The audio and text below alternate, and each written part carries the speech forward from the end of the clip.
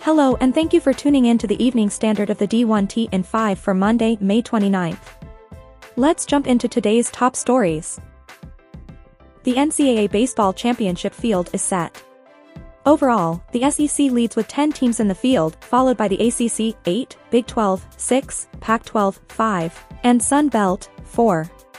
According to D1 Baseball's Kendall Rogers, Arizona, Oklahoma, Troy and Louisiana were the last 4 teams in, while Arizona State, Kansas State, Kent State and UC Irvine were the first 4 teams out. D1 Baseball's Aaron Fitt writes that Auburn AD John Cohen, who was the committee chair, acknowledges the RPI is flawed and we need to come up with a better system, but this committee nonetheless went all in on RPI as the primary factor. Fitt notes Cohen indicated last summer that he wanted to do things differently as chair, but in the end, it was the same old same old. Cohen says the committee can and will do something differently with the process in the future. Okay, but when? And who's gonna drive that change, if not you? You're the guy in position to make something change. What are you waiting for? Let's go. All that said, I agree with Cohen that you can't make the change midstream, when teams have already built their schedule with RPI in mind. But let's go ahead and get the ball rolling on a change for, say, 2025. That gives everybody time to adjust before it goes into effect.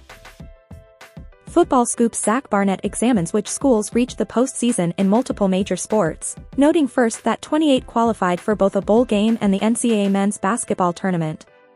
Meanwhile, 3 FCS departments reached the FCS playoffs and men's basketball tournament. Of those 31, the list gets whittled down to 13 when baseball is added to the mix. Introducing women's hoops to the equation further pairs the list down to 7. Zeroing in further on the Venn diagram by adding volleyball leaves just 2 teams that qualified for championship postseason play, in each sport, Texas and Tennessee. The list stays the same when adding softball. As the SEC prepares to determine whether it will adopt an 8 or 9 game scheduling format for football, Kentucky President Eli Capilouto tells Sports Illustrated's Ross Dellinger, "It is very fair to say that it is not just about the money. As we focus more on student-athlete well-being, one has to understand the implications of this in light of new CFP formats and length of the season. What does it all mean in a bigger context is what we should consider. What does it mean for bowl participation and length of season? All those things come first."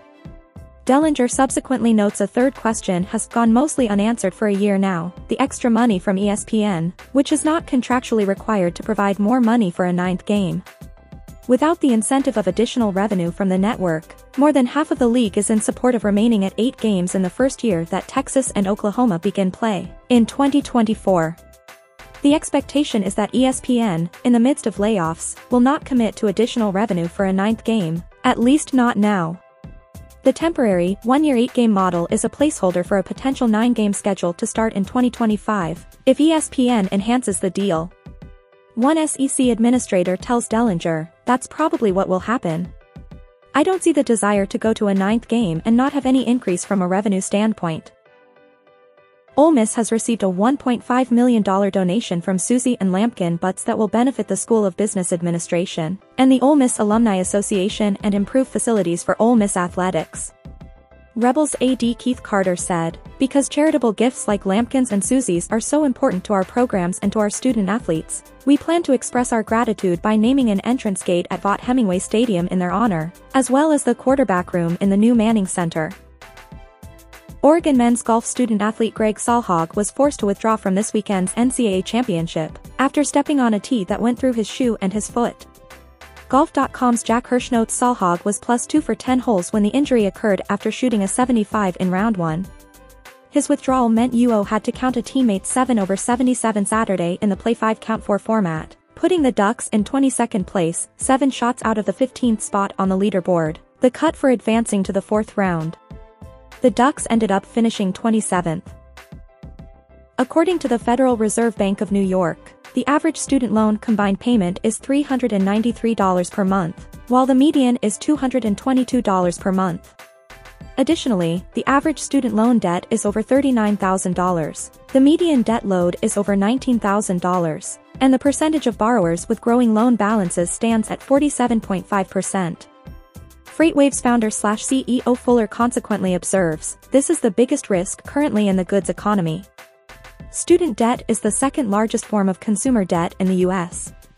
25 million Americans were able to pause their $393 average monthly payment for the past 3 years. It resumes in Q3. It is going to take consumer spending with it. This demo is a major driver of consumption, especially of physical goods.